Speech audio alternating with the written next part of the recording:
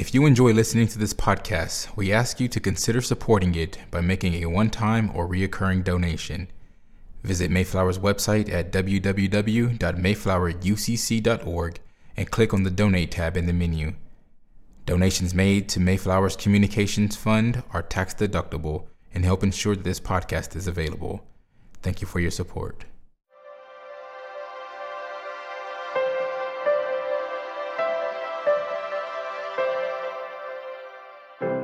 The sermon you are about to hear was preached at Mayflower Congregational UCC Church in Oklahoma City by the Reverend Dr. Lori Walke, senior minister at one of America's premier liberal Protestant pulpits.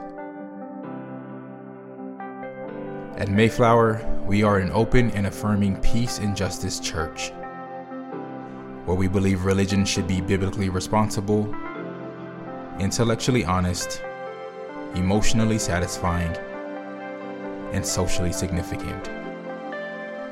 We go now to the pulpit of Mayflower Congregational UCC Church of Oklahoma City and to the preaching and teaching of Reverend Dr. Lori Walke. Let us pray. Oh God, one of our favorite stories about you tells that you rested after creating the world. Many other stories remind us to rest like you did.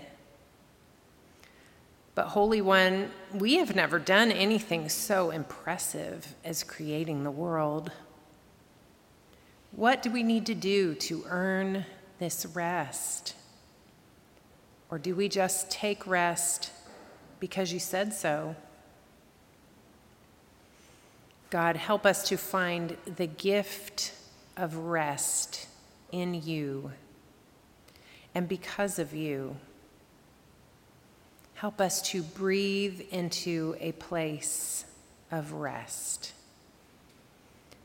Because even though we have not created the world, we create and are creating in so many ways. We need and deserve the gift of rest in order to honor you and in order to honor ourselves as your creations. God, help us to create a world where we acknowledge, respect, and offer gratitude for those who need rest and for those who help us to rest. For those who till the fields and grow the food, and harvest the crops, and cook the meals, and clean the dishes. For those who care for our children, and assist our elders, and patch the potholes, and repair the plumbing. O Holy One, help us to make sure they get rest, because they are your holy ones too, and we all need the gift of rest. As we enter into this time of quiet prayer and reflection, let us offer in our hearts to God the names of the sick, the sad, the suffering, for those in Haiti, those in Afghanistan, those hospitalized with COVID, and those who are caring for them. For those in the line of tropical storms and forest fires. O Holy One, hear us as we name in our hearts the least, the last, the lost, the lowly, and the lonely. We pray especially for those who slept outside last night because they had nowhere else to go, and for those who will be seeking shelter from the heat all day today. Help us, O God, as we care for your creation. We pray for the wind and the water and the woods and the wildlife. Holy One, help us to keep our hearts centered on you. Amen.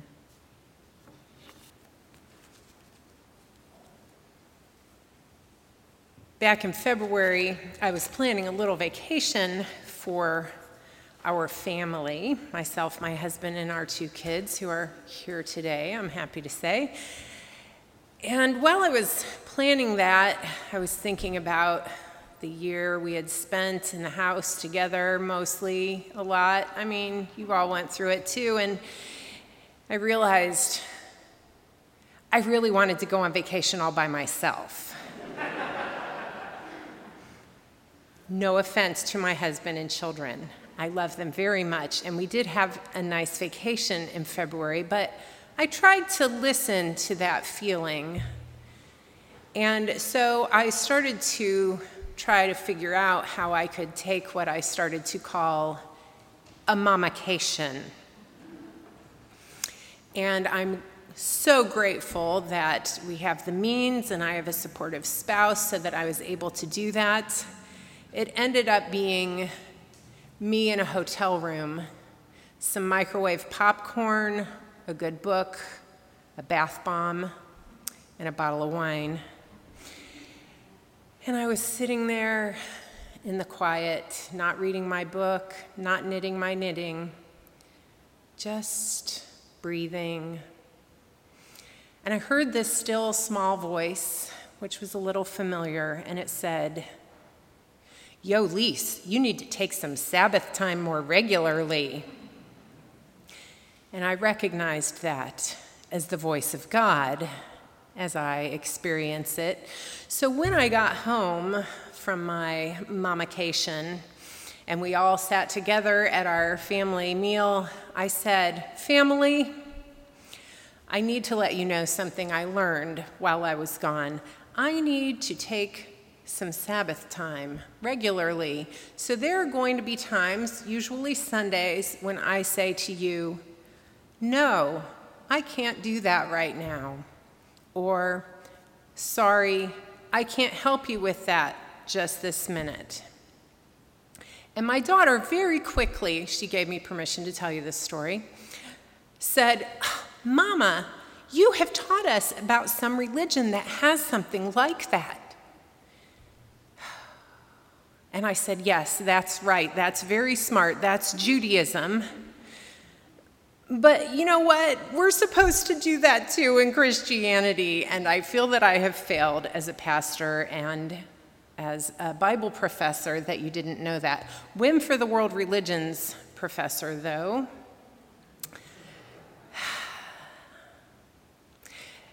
Some of my closest friends and family members would find it ironically hilarious that I come to you today to preach about rest, because I am not very good at doing it. But it is a major theme in the Bible and an important part of, yes, Christianity as well as Judaism. So I actually have 4 scriptures this morning. They're fairly short to touch on as I consider this topic of the Sabbath.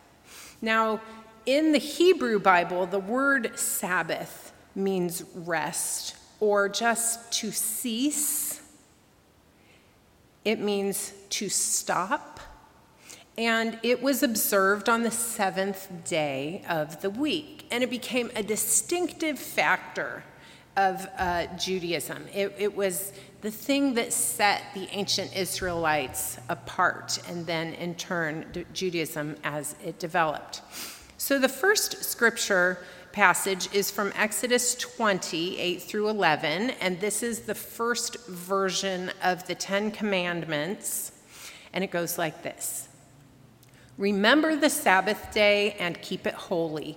6 days you shall labor and do all your work, but the seventh day is a Sabbath to the Lord your God. You shall not do any work, you, your son or your daughter, your male or female slave, your livestock, or the alien resident in your home, in your towns. For in 6 days the Lord made the heaven and earth, the sea, and all that is in them, but rested the seventh day. Therefore the Lord blessed the Sabbath day and consecrated it. So according to this version of the Ten Commandments, we rest because God rested. And keeping Sabbath is a way to honor God. Now, the second version of the Ten Commandments is in Deuteronomy chapter 5, and almost the whole thing is exactly the same as the first version, except the reason for keeping Sabbath. It's a little different here. So it starts out the same. Observe the Sabbath day and keep it holy, as the Lord your God commanded you. 6 days you shall labor and do all your work, but the seventh day is a Sabbath to the Lord your God. You shall not do any work, you or your son or your daughter, or your male or female slave, or your ox or your donkey, or any of your livestock, or the resident alien in your towns, so that your male and female slave may rest as well as you. Remember that you were a slave in the land of Egypt, and the Lord your God brought you out from there with a mighty hand and an outstretched arm. Therefore, the Lord your God commanded you to keep the Sabbath day.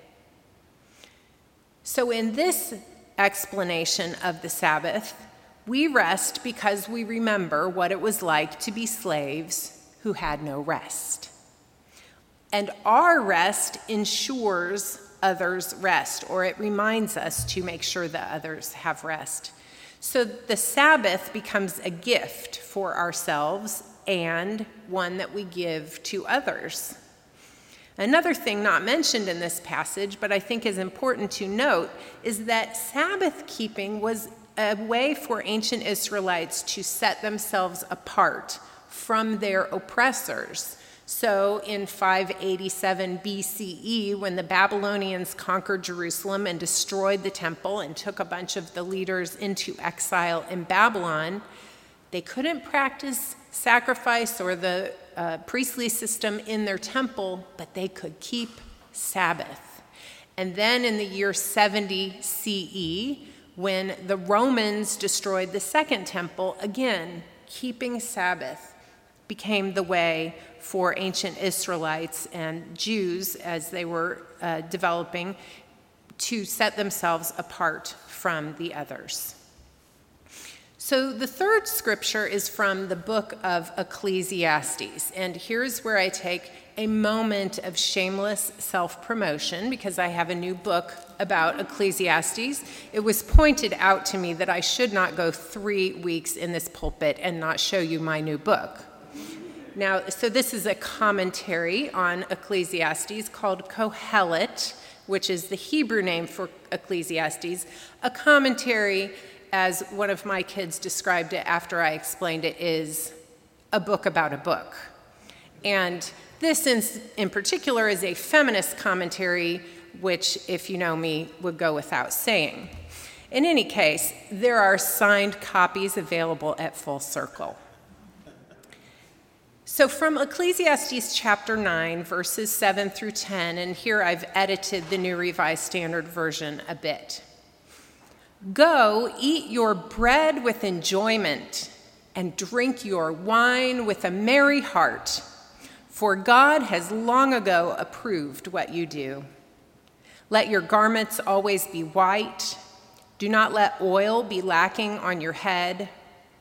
Enjoy life with a woman whom you love, all the days of your absurd life that are given you under the sun, because that is your portion in life and in your toil at which you toil under the sun. Whatever your hand finds to do, do with your might, for there is no work or thought or knowledge or wisdom in the place of death to which you are going. Now, this passage is one of 7 examples of a theme in Ecclesiastes, and that theme is seize the day. There's another prominent theme in Ecclesiastes, and that is absurdity, traditionally translated vanity, but I think a better translation is absurdity. And that occurs 38 times. So one thing I thought a lot about is how seize the day in Ecclesiastes kind of balances out absurdity. Maybe it's a salve for the absurdity of life. Or maybe it's a distraction. Sometimes eat and drink and be merry can get out of hand. But my favorite line that I wrote in the book was in reflecting on seize the day, and that was to ask kind of a follow-up question. Can I seize the day if I had to fix the feast? I suppose that depends on a lot of things. Maybe, for instance, if you like cooking. Also, did you have to fix the feast, or was it your choice? In other words, is our joy at the expense of someone else? Who provides for our seizing the day? And when and how do they get their own rest? It's also interesting that in this example of seize the day in chapter 9, the author goes on to add, enjoy life with a woman whom you love. And for me, this takes eat and drink and enjoy your life and transforms it a little bit into eat and drink and enjoy your wife. I would transform that a bit further to say that one would hope that seize the day can include loving the people who we love. Well, finally, for the 4th scripture from the Gospel of Mark, chapter 3. And I read this partly to dispel some common misunderstandings. Again, Jesus entered the synagogue, and a man was there who had a withered hand. The religious authorities watched him to see whether he would cure him on the Sabbath, so that they might accuse him. And Jesus said to the man who had the withered hand, "Come forward." Then he said to them, "Is it lawful to do good or to do harm on the Sabbath? To save life or to kill?" But they were silent. He looked around at them with anger. He was grieved at their hardness of heart and said to the man, "Stretch out your hand." He stretched it out, and his hand was restored. The Pharisees went out and immediately conspired with the Herodians against him, how to destroy him. So I want to say clearly, this is a biased representation of first-century Judaism. This depiction of the Pharisees is not a good universal depiction of Jewish Sabbath keeping. There has always been a provision within Judaism to save life, even on the Sabbath. But what we see here in this gospel passage is a debate that was going on within Judaism about whether an ongoing physical issue like this man's withered hand should be taken care of on the Sabbath. Since it is not life-threatening, does it really have to be done on the Sabbath? In other words, should physicians get a day off too? Here we are overhearing a first-century debate among Jews, Jesus was one of them, about whether or not it was approved to do the work of healing on the Sabbath. So in the first century, in Jesus' time, there were various forms of Judaism, and among those groups, there were disagreements among Jews about topics like Sabbath keeping, but also about resurrection and the coming of a Messiah. And in this passage, we see early followers of Jesus debating with the religious authorities, this small sect of leaders who are called the Pharisees. But most ordinary Jews wouldn't have really minded Jesus doing this healing. They would have been fine with healing work on the Sabbath. In fact, most ordinary Jews during that time were lucky to get Sabbath time themselves because they were suffering at the hands of the Romans. So again, Judaism then and ever since that time is clear that emergency healing work is allowed on the Sabbath. So we Christians do not need to think less of Judaism in order to think well of Jesus. But that is sometimes how these gospel passages come off, because there was quite a rift developing at that time. Jesus was intent on healing, and Jesus' earliest followers understood that as one of many reasons there was conflict between him and the religious authorities. This passage can be a reminder that one person's view about how to keep the Sabbath does not have to be every person's view about how to keep the Sabbath. But the central point is that this passage marks Jesus as inextricably linked to the act of healing. That was a crucial part of his identity. And there are other New Testament passages where Jesus models rest. Rest in a garden, on a boat, being received as a guest in someone's house. The New Testament, and when it was written, starting decades after Jesus' death, that's a marker of the time when Jews and Christians began to depart on the issue of when to keep the Sabbath. You see, Jesus' earliest followers were Jews who continued to keep the Sabbath on Saturday, if they could.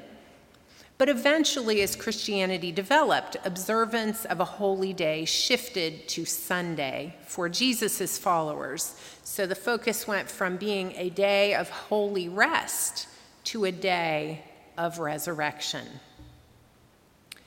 But we still have those commandments for Sabbath keeping. And so I'm wondering, how do we, as Christians in the United Church of Christ, observe the Sabbath and keep it holy? We don't have the centuries of rabbinic literature that our Jewish neighbors have, like the Talmud, that explain the details of how to keep the Sabbath. So we may have what Barbara Brown Taylor calls holy envy for our Jewish neighbors who know all the rules, or at least their particular community may have particular rules about keeping the Sabbath. We should not go to myjewishlearning.com, even though that is a good website, to find out how we should keep the Sabbath, though there's no harm in learning about our Jewish neighbors, and we would find that there is still much variation among Jewish denominations about how to keep Sabbath. There is no need to engage in cultural appropriation in order to keep the Sabbath. But in contemporary Christianity, there is remarkably little attention to keeping both the day of resurrection and a day of rest. So we need to determine for ourselves and within our communities how to observe the Sabbath and keep it holy. In the United Church of Christ, we have in our history from one of our predecessor traditions called the Christian Connection, a phrase that goes like this: the right of private judgment, interpretation of Scripture, and liberty of conscience. So we take the text, we consider it carefully in community, and determine, how do we go about keeping the Sabbath holy?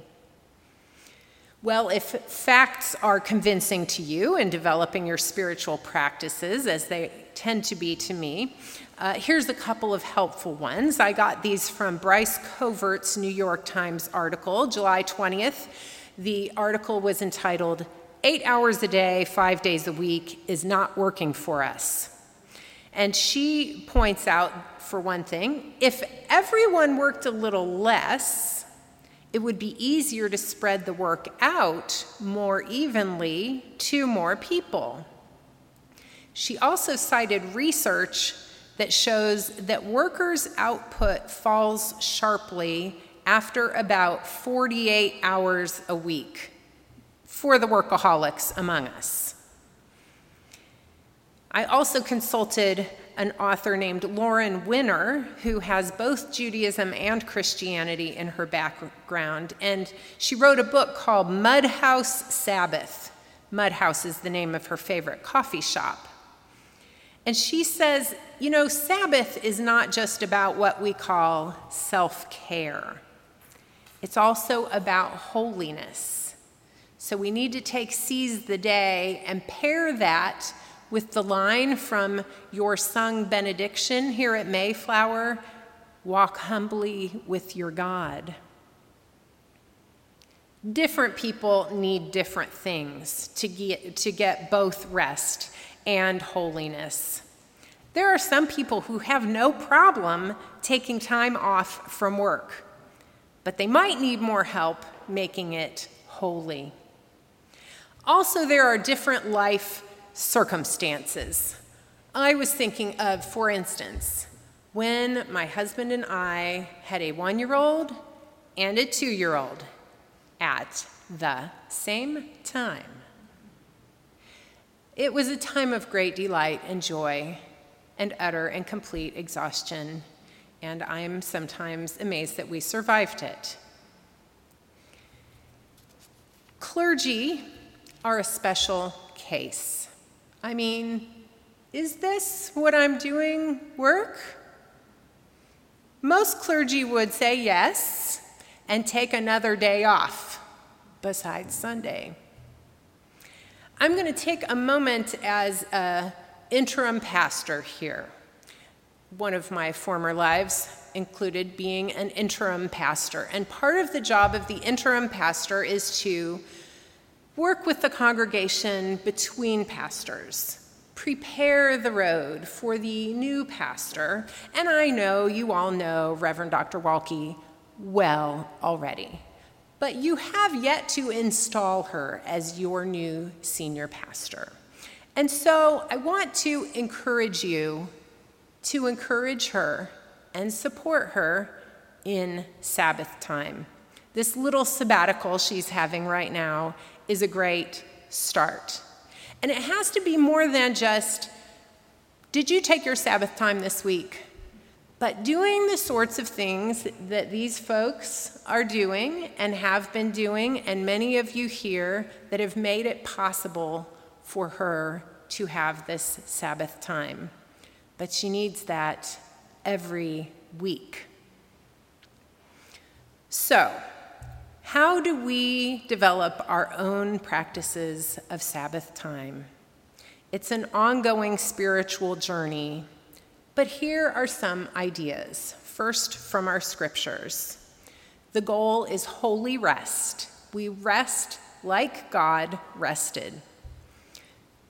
We ensure others rest, like we saw in Deuteronomy. Remember what it was like to have no rest, and so you give rest to others. Ecclesiastes, eat, drink, and be merry. Enjoy a lovely meal with people who you love, and be mindful of those who fixed the feast and make sure they get their Sabbath time too. From Jesus in the Gospel of Mark, the primary importance of healing, of saving life. And today I think of this great example of people giving blood in this very building. For some of us, it is worship, the joy of rest in community. Maybe it's a hike, being out in nature, or a little bit of both on the same day. Maybe it's reading, and I mean restful reading, not doom scrolling or catching up on your work reading. Here's one that I'm trying to work on. Just sitting and breathing and feeling the comfort, the gift of rest. It might be walking, maybe not this kind of walking. Maybe making music or listening to music. Maybe even a little Dungeons and Dragons with some good friends. I've been trying lately to think about preparing for Sabbath time all week, getting stuff done because I'm not going to do it during my Sabbath time. And it has made me understand something that the rabbis wrote in the Talmud, in Tractate Shabbat, where they talked about welcoming the Sabbath was like looking forward to your wedding. I make some rules for myself because I'm a rule follower. So I look at the laundry and I think, can't do it today, not allowed. So if rules help, give that a try. Friends, may we today find rest in God, who has modeled Sabbath, who has commanded Sabbath, who has given us the gift of Sabbath. Let us give the gift of Sabbath to ourselves, and may we ensure the gift of Sabbath for others, particularly those who provide for our own Sabbath time. May we all find the holiness of rest for all. Amen.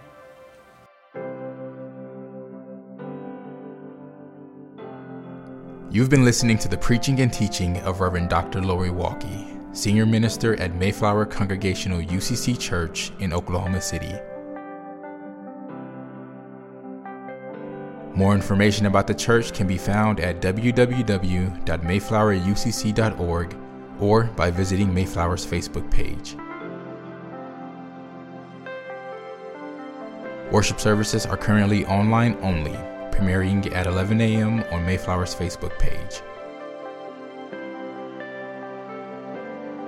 Mayflower is located on Northwest 63rd Street in Oklahoma City, 1 block west of Portland. Thank you for listening.